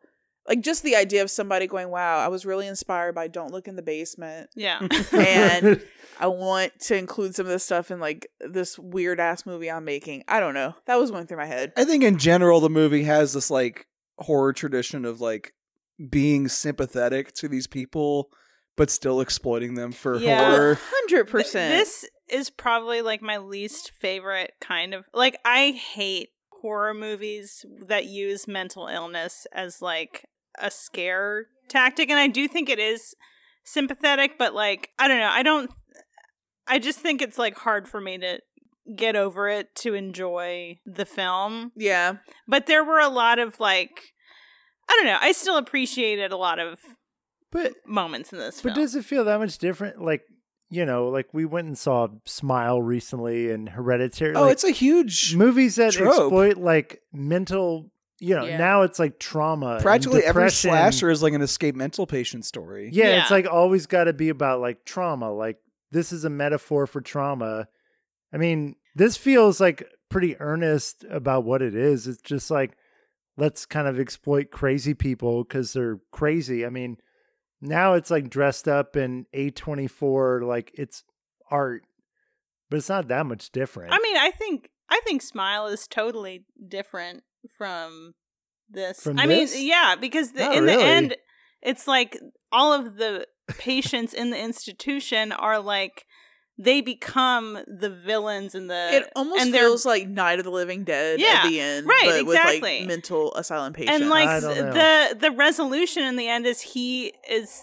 Can I say what I mean? This is spoil it for everyone. He please. Kills all of the mental patients. Like everybody gets murdered with the same axe. Yeah, like that is the like Smile is about it's like using mental illness or using this supernatural thing as a metaphor for trauma between individuals. Irresponsibly and dumbly, I think. Yeah, using it as like a metaphor. Okay, like that's a more artsy way to do the exact same thing that I mean, I think this movie is like absolutely making these patients into like the antagonists at the end. Like I don't think it's the same thing. You're still supposed to be scared of them. Yeah, it's the same as like Todd Browning's Freaks from the 30s, where it's like the whole movie is like, oh, these are these outsiders that other people have shunned and like kind of made into these, people on the fringe, and they're actually real people, and just because they have these physical maladies doesn't mean that they're like actually monsters. But at the end of the movie, when they get their like revenge and they're crawling through the mud and like turning the main lady into a chicken sideshow character, like those shots shoot them like they're the Frankenstein monster. Right. Like, they become creepy they're images. Horrifying. Yeah. I found Smile irresponsible in different ways. Yeah. We never got into it. There was that movie Lights Out a few years ago that like pissed me off. With the blind man? That's Don't Breathe. Don't Breathe. It came out around the same time. Oh, Lights Out is about the mom that has like schizophrenic. Yeah. So in that movie, it makes it like heroic for her to like kill herself instead of burning her family. And then I felt like Smile kind of did a similar thing where it's like, actually the best thing you can do is just go away and isolate yourself so no one else is infected with your mental illness, which I found like very offensive. Yeah. But like horror just kind of does that. No, you can't, like nobody is there to support you. Right. Like you have to completely deal with your shit by yourself and like destroy yourself to save the people around you. Wow. Yeah. No, that's horrible, but it's not using like, oh, look at this mentally ill person and how scary they are. Right. Yeah. Like, which is like, I have a really hard time with. No, fair enough. How do you feel the difference between this movie and The Other Side of the Underneath is? So I think, well, and I was thinking about that because I brought up a sanitarium movie because I think that film is sympathetic and it's from the point of view of the people in the sanitarium. Like, it is showing their experience, and then also how they're like, they have this one scene with kind of a day-to-day moment in the lives of these women, and it's showing how those like experience. So it's not from the point of view of like the psychiatrist. It's definitely from the point of view of the patients, and I still think it's a little icky, but it's at least like trying to get at, you know, why, like what in the world is lending this psychosis, basically. Like, this is grounded in, these people aren't insane. Like, this is based on a sickness in the world in general. The more I think about it, the more this will come up later in this conversation with the last movie we're talking about. So I almost want to skip over mine to get straight to it. I do want to note another similarity between what you said about The Other Side of the Underneath too, is like, this is a very screechy movie. Yeah. These characters screech and howl the entire runtime. Yeah. Loud. Yeah. And I think that's like what I don't like about this subgenre very much. Like, especially the Texas Chainsaw sequel, the second one that's like more comical. Yeah. Is just like people just like howling and screaming the entire time. It like really exhausts me. It's chaotic. The only that like prankster character was the only one that really bothered me. God, that guy was annoying. Danny. Ooh, you know who's built an entire career off of making movies exactly like this? Is Rob Zombie. Like, this is his style of movie. It's like, oh my God. Wait. I have to say, when I was flying back from Denver, when I got back, I saw Rob Zombie in the airport. I swear to God. What? Stop it. Yeah. Are you serious? When I got back to New Orleans. What airline did he fly? Like, what is he Well, I don't know what airline he was on. I was flying Frontier. How did you not mention that? I just now remember. Like, oh my God. I meant to text you. Like, I didn't want to take a picture or anything, but it's like him with his children. Yeah. It was obviously Rob Zombie. Like, fresh off of making his Monsters movie, a collection of that's so cool. isolated weirdos. Yeah. But no, it was definitely him at the New Orleans airport. Nice. But yeah, so don't look in the basement. Sorry, we got so some simple life advice there. I will say, I did like the twist. I thought that and there was this scene it coming, but it was good. Yeah, there is this scene in the beginning where she's like, Nurse Charlotte sits down with Dr. Masters, and they're going over the logistics of her employment and the details for like 5 minutes, and I was like, what is the purpose of this scene? Like, why is this happening? And then it is made clear later when, like, it makes sense when you find out that Dr. Masters is a patient of Dr. Stevens, and then like I thought that was a very fun twist. I still think that the nurse was a patient. I like that. I go with that theory. I was thinking that the whole time. It might be more thought than the people who made the movie put into it, but sure. Yeah. I think the what are they called again? The brown rigs. I think there's some deep individuals. So I do know that in real life she was a Playboy bunny though, which is pretty cool. Good for her. Maybe that's why they were like, oh, if we get this Playboy bunny and like we make her this like, well, one more quick thing about this is there's obviously like titties, but there's not a lot of flesh. No, as compared to other like movies like this, it almost felt like obligatory titties. Yeah, like, where I'm like, they have to come in at some point. She's a nymphomaniac, and she like wants to fuck the cable man. Yes, just bearing her soul. Yeah, she bears her breasts for Judge too. For Judge, loves yeah. the Yeah. Judge. But I feel it was like the filmmakers were like, all right, we need to have some tits in this movie. Right. We're just going to have them out for a minute. Right. You know? I do think this is like the most questionable one of like why it was banned. Mm-hmm. Like, there's not a lot of nudity. There's not a lot of murder. I think it's literally just the presence of the axe.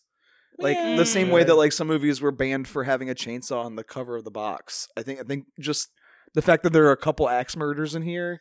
Yeah. Okay, there is one necrophilia moment, Yeah. which is actually my Oh, favorite. yeah, you're right. My Yeah, favorite shot that's of the entire That's movie. a nasty moment. There Okay. you go.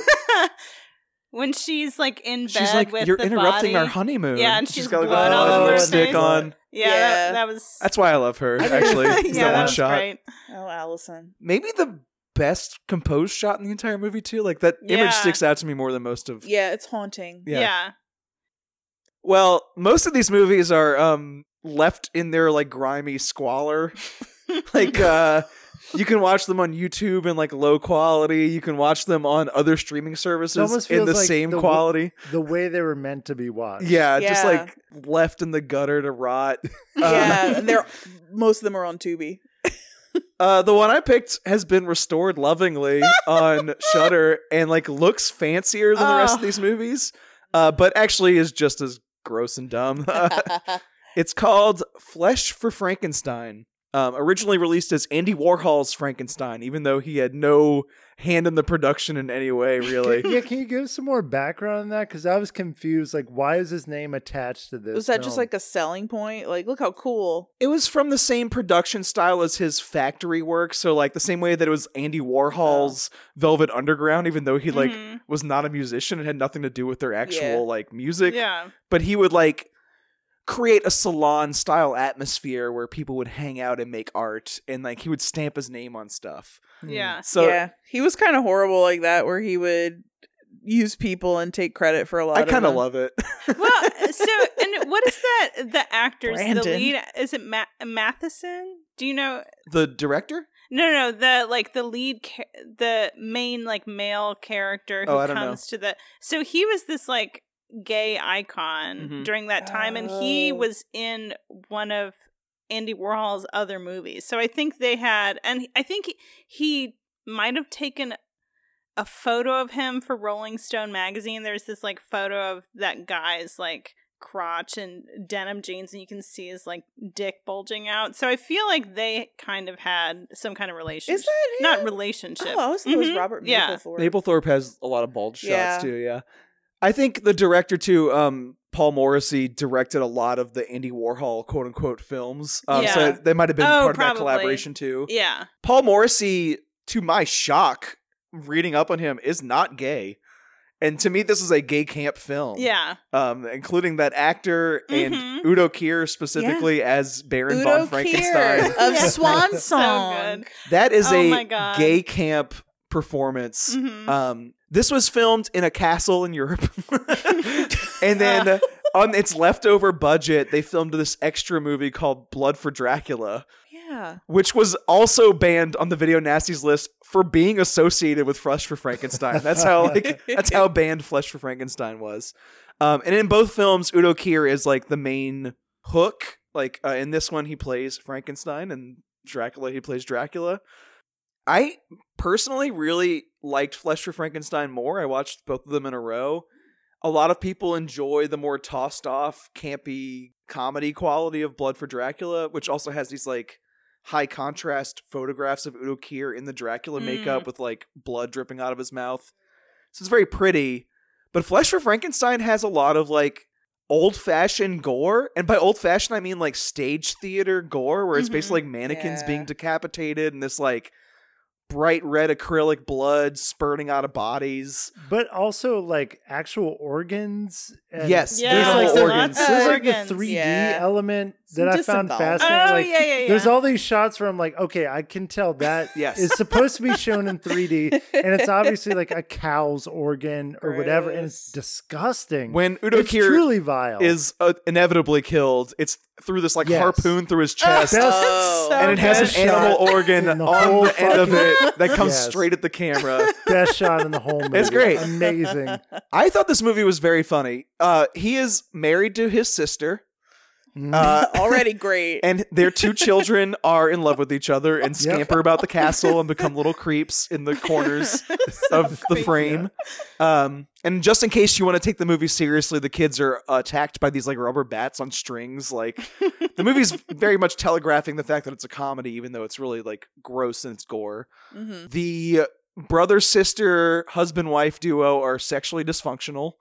The wife is very horny and has no outlet for this energy. So she sort of just like hunts around the grounds of the castle trying to find other people fucking so she can shame them. And she eventually recruits the most fuckingest person she can find to be her lover. And also her husband, the mad scientist played by Udo Kier, is also trying to recruit the most fuckingest person on the grounds because he is also not having sex, obviously.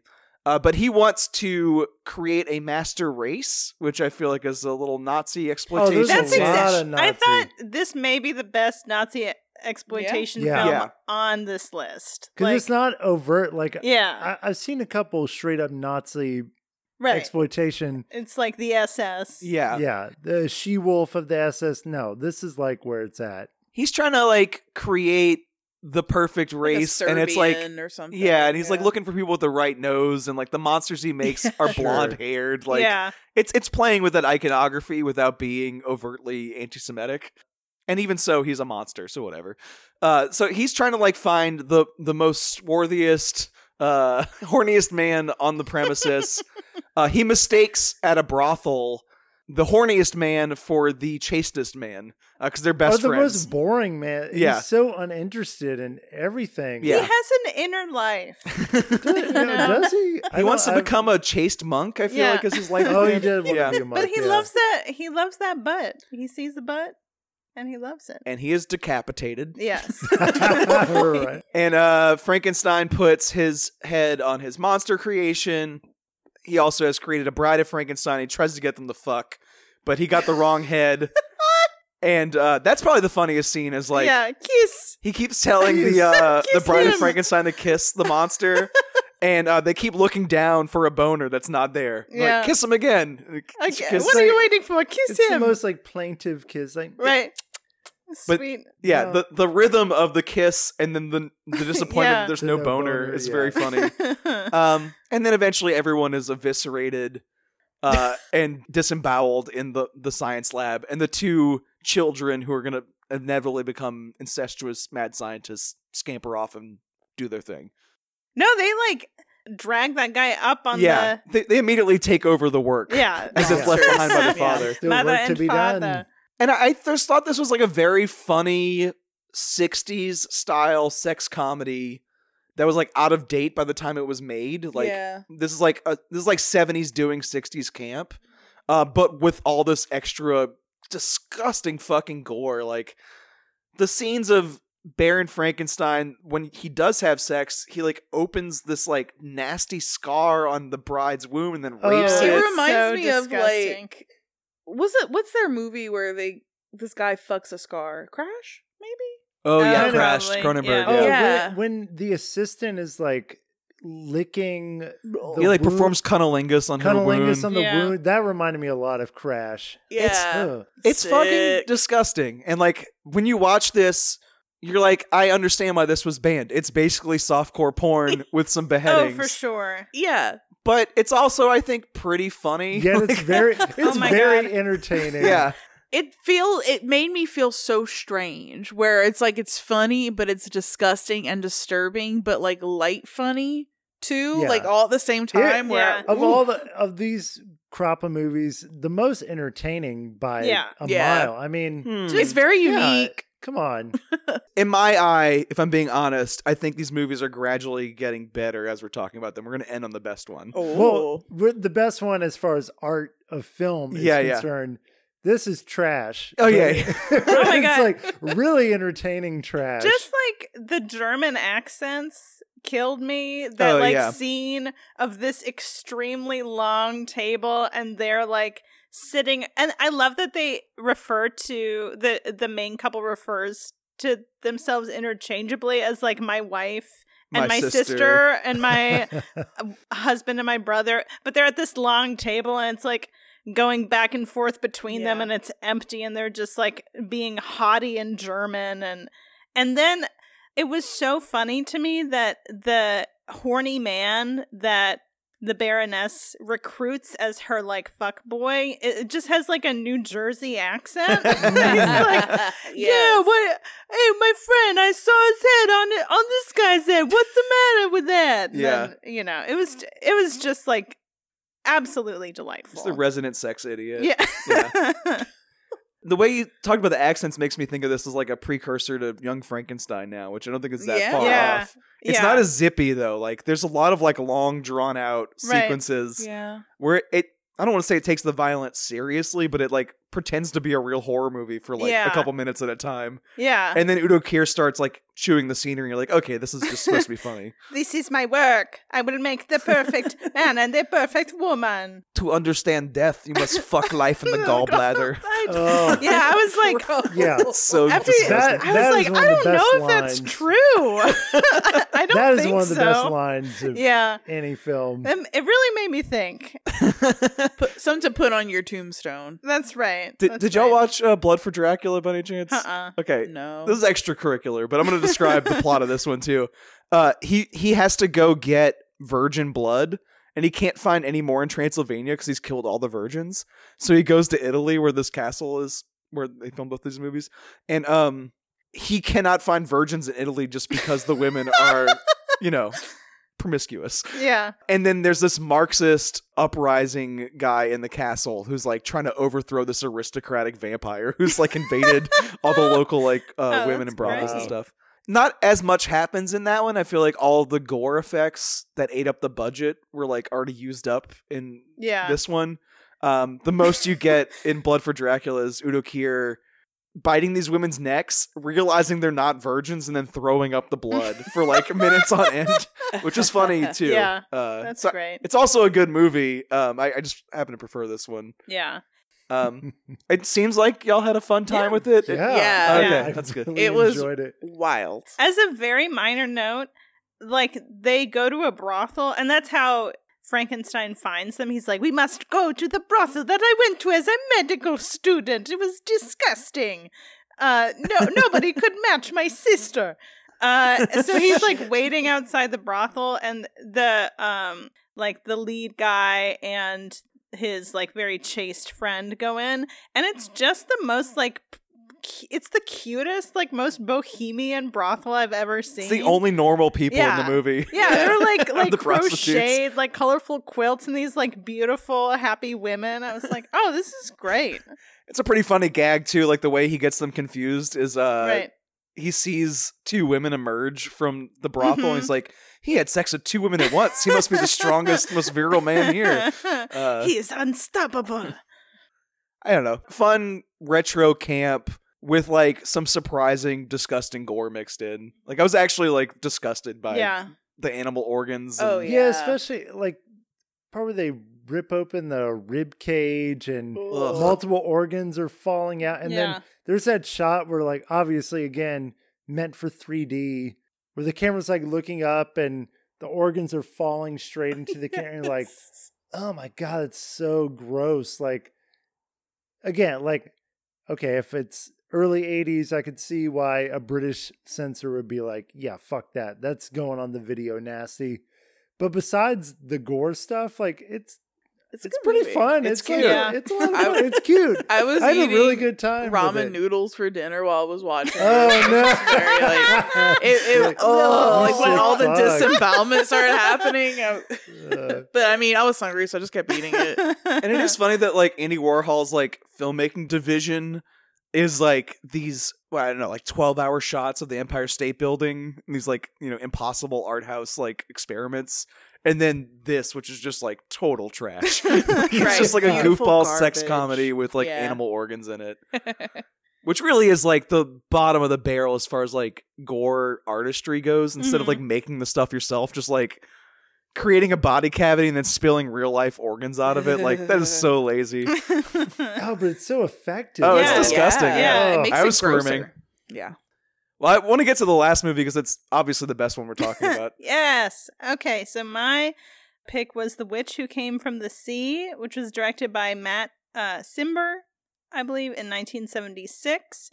The associate filmographer was Dean Cundy, who did a lot of stuff with John Carpenter too. I think this is one of his like earlier films. So He also shot Jurassic Park. Big yeah, deal. he did, and Who Wow. Framed Roger Rabbit? Yeah. Yeah. So he this was one of his early films. So this is a little factoid. So this is about a woman named Molly who lives in Venice Beach, and she's a bartender. She's an alcoholic, and she it kind of follows her a series of like romantic affairs that she has that end in violence while she is processing this very deep childhood trauma. Her father was a sea captain, and she like really idolizes him.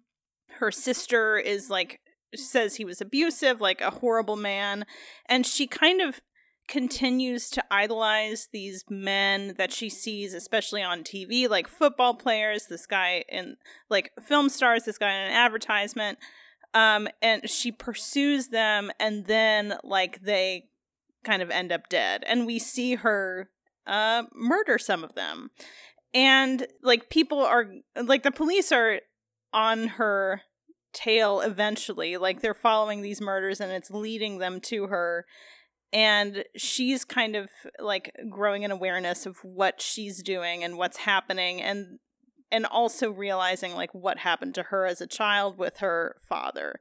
I thought this was a super interesting movie. There's a lot of really cool, like beautiful iconography. They talk about the myth of the birth of Venus, who was born when her father was castrated, and like the balls were cast off into the sea, and it was born this witch, and she's the daughter of this like abusive sea captain, so she kind of like sees a parallel between that story, and then she has these like violent feelings towards these men that she idolizes, which also mirrors like her feelings towards her father.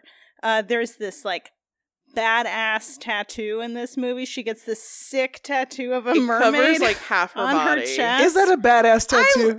You know what, Brandon? I like this tattoo. I mean, It's a little amateurish, but it's badass. It's the tattoo you'd expect to get from a guy named Jack Dracula. Yes, Kind of the I wolf. was Dracula. Yes. Yes. No, there was something that like I found really like beautiful in this amateur, like absolutely, like the line work is not good, but it is this like It's very part of the raw. charm. Yeah. It reminds me of like, you know, like something you would see in like a Grecian artifact or something like that, like very old school. Yeah, and I feel like that does kind of call to this like old feeling of trauma being like done upon the skin again. Like it's, and you know, it's like old sailor tattoos Exactly. too. Like they Yeah. weren't, you know, like these pristinely technical drawings.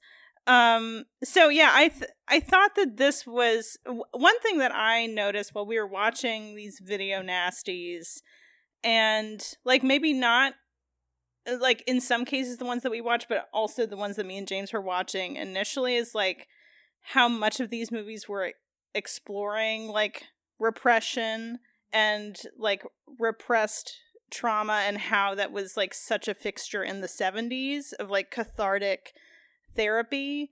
And I just thought this was I don't know, I think you could read this as a like anti-feminist film, but I felt like it was really grappling with her experience. Mm-hmm. And even though she is, you know, obviously a murderer, like I felt like it was kind of working with her trauma in a way that was interesting to me. What's potentially anti-feminist about it? Well, so I was like reading a couple of different opinions about the film, and there was one person that was like, these women are portrayed as like psychotic, basically. Okay. But I mean, I do feel like they're not portrayed as like intrinsically psychotic. It's built out of like real experience. Yeah, I lumped it into like the driven mad by the patriarchy exactly. dramas, like Women Under the Influence, or Yeah. I'm trying to think of other ones. Puzzle of a Downfall Child, like that kind of like Women, maybe? Three Women. Yeah, that's sort of like 70s. Like I've lost my mind, I've gone crazy, but with very good reason, because everything in my life is like driving me to that point. And she does have people in her life that love her and are very sympathetic to her up and like until the very end. Yeah. Tad and Tripoli. Tad and Tripoli. Just the dumbest names. Repeats those names to herself over and over again. And they're so bad. And she does have one relationship. I love it. It's so dumb. Tad awful. You would never. Nobody would name. But it becomes this weird mantra. Like she just it like does she after a while. says it to like ground like herself. Yeah. And one thing I really liked about like she does murder a lot of these men that she has sex with, and she cuts their wieners, right? Yeah, I was about to say, like, we should mention the mechanism with how she kills them. Yeah, she castrates them with a straight razor, with a shaving razor. Horrifying. Yeah, which also like mimics the Venus myth, but she doesn't do that with every man in her life. Like she has a very real relationship with. I think his name's Old Jack. He's Long like John. Long John. Yeah, Long John Silver. Yeah, basically. he's the owner of the bar that she works in. And they're lovers, and they have a long-standing, and he is kind of like a fatherly figure to her in a real way, but like, I mean, basically she does have like kind of loving relationships. I think she like seeks out icons of masculinity. Yeah. So like she sees a commercial with a super square-jawed guy who's shaving. She's like, I'm gonna kill that motherfucker. She doesn't know that she's thinking that, but it's like the first thing that happens. Or like she's at the beach and she sees muscle brutes like working on the equipment. Oh my god, that scene first scene. And they have the biggest, veiniest bulges in their like little Speedos that you've ever seen in your entire life. And she just imagines them being eviscerated. Yeah. Football players, like basically what you would think of as like a male role model type is like, and that's scene what she where targets. she has like the threesome with the two guys. Yeah, like that's good stuff. That's good. That is good stuff. Yeah. There's a lot. So there's a lot of good stuff in this movie. And it's a lot of like the psychological horror that has become popular in the last, I don't know, like 20, 30 years. And again, like kind of like with Possession, I question like, why was this ever on the video nasty? Because it's just like good high art psychological horror shit, and it just confounds me like why this ever ended I think a male female threesome in a movie in this era is gonna push buttons. Yeah. Was it the because genital of the sex? castration? Yeah, and I guess when she cuts dicks, this is my favorite detail. Like it shows her like going in, so it doesn't really cut away. It doesn't show you the genitals, but like it shows like her arm motion, and then it cuts to a shot of the blood spurting like sperm onto like her clothes. Yeah. Which is like really hot, really grimy. I love it. It's someone's kink somewhere. I honestly think I misunderestimated this movie when I reviewed it in February, and I gave it 4.5 stars. I feel like I shorted it a half a star when I first watched it, because it's like very dreamlike. Oh, yeah, I love the absolutely. And it was hard to tell how much of what it was doing is intentional. The movie feels drunk, and she keeps getting blackout drunk and committing these crimes and like sort of piecing together what might have happened after the fact. And her performance feels very unregulated in the same way. Like the way she delivers lines, she's like, I don't know if I can believe something unless I see it on television. Like it's so off-putting and weird that like I loved it the first time I watched it, but I wasn't fully confident in where it was going, I guess. And like watching it a second time, I just found it deeply sad and like angering and it's so, and I just felt for her so much, like so deeply, so vulnerable. The flashbacks of when she was like younger and like all that weird crap with her dad was, like when she finds him naked in the closet, or she's like sitting on her lap and it's like she's sitting on his lap and it's like there's a really long scene where she's like bouncing on him. Like, oh my god, it's like she getting molested at this point, and you just like zoom in on her face.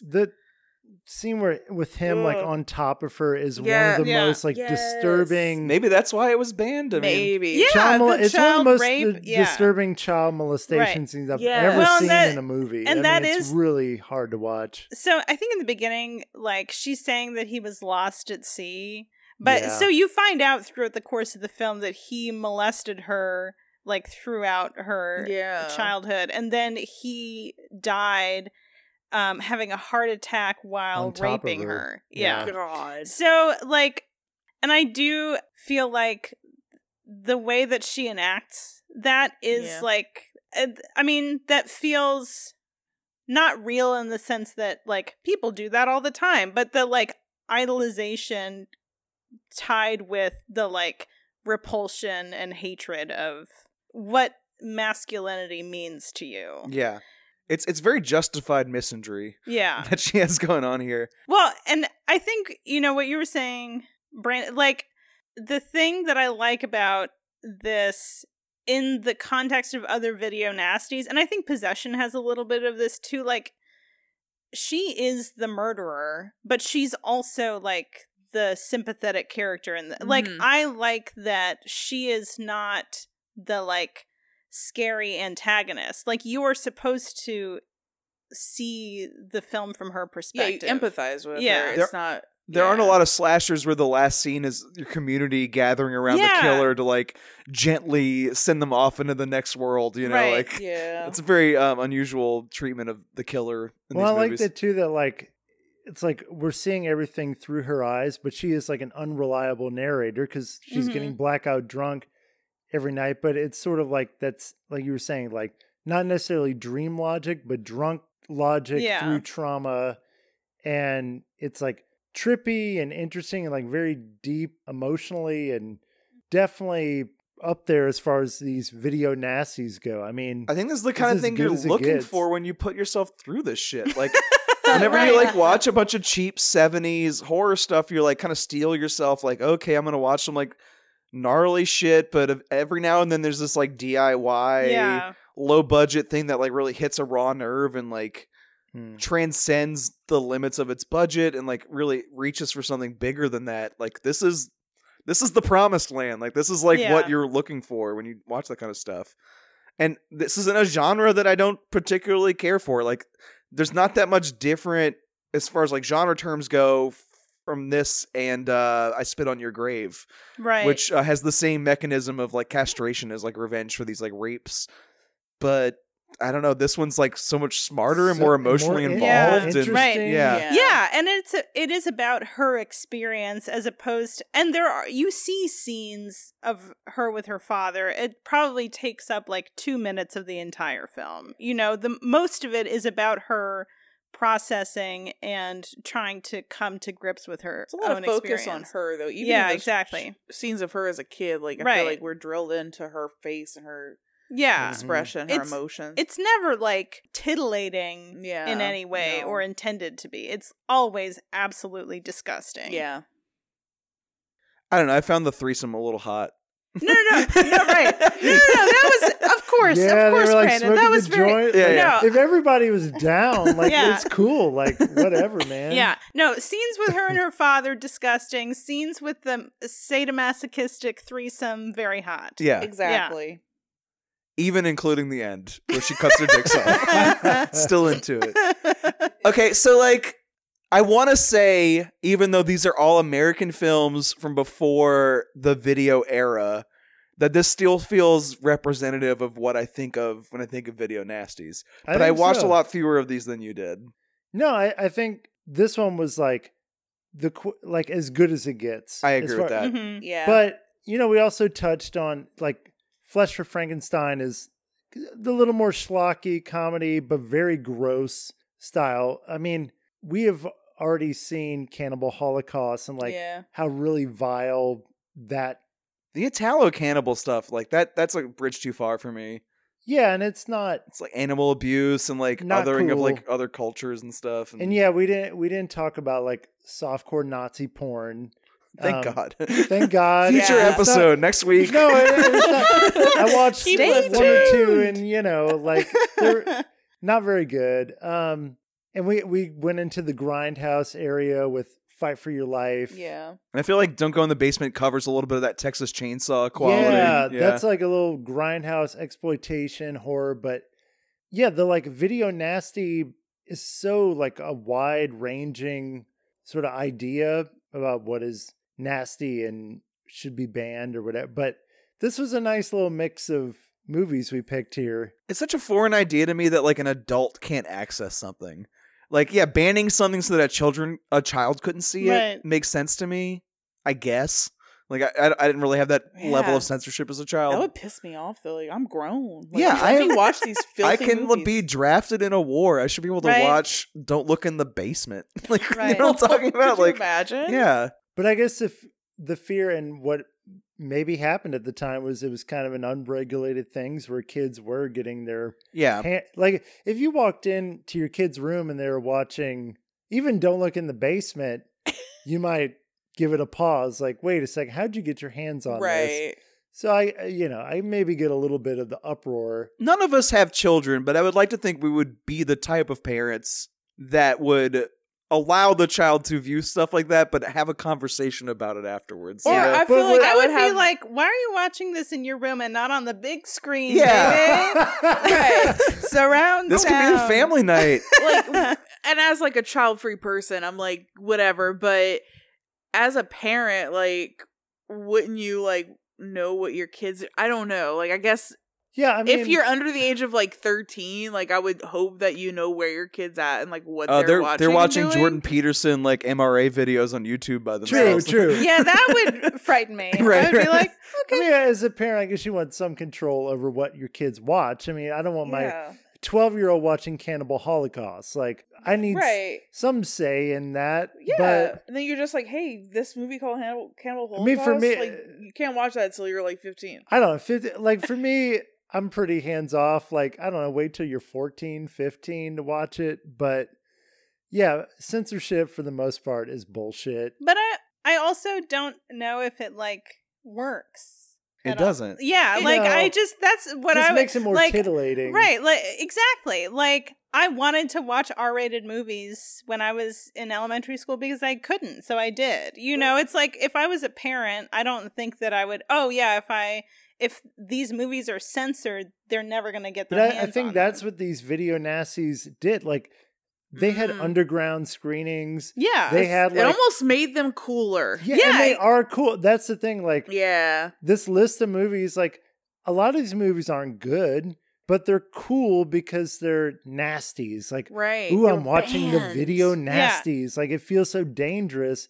And that's like what censorship does. Same thing with like banning heavy metal records because they had satanic lyrics. Like, fuck yeah, I want to listen to that shit because it's cool. Right. Yeah. If you don't have a wide release of something and then you're floating in a sea of like kind of schlock, then the only like that's a way to differentiate yourself. Yeah, like, get banned on purpose, right? And then people will want to buy you covertly behind the counter. Oh my god! What if that was what video nasties were? What if it was like we're gonna do this to make them cooler? I think some people did use it as a marketing tool. Yeah, I was reading that like. Yeah. Especially with the covers, like they tried to throw a chainsaw or an axe throw on a there. chainsaw, put a titillating title in there, try to get on the video nasty list to make it like titillating.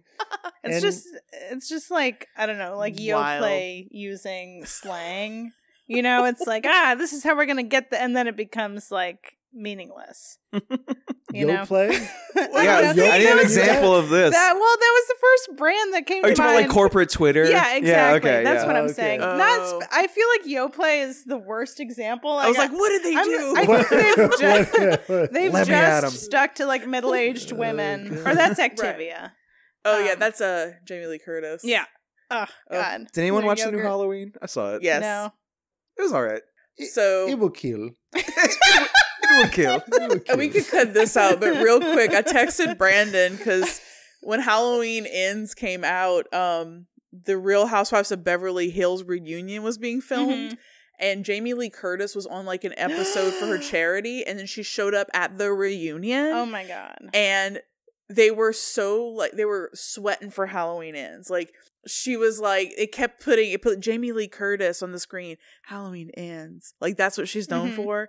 And then she came out with pumpkins with all the housewives carved in the pumpkins as gifts for them. She's like, I love all you guys. Here you go as a gift and happy Halloween. And they're like, hey, everyone, Halloween Ends is going to be in theaters. Like, it was this huge promo thing. Yeah. Which never happens in a reunion.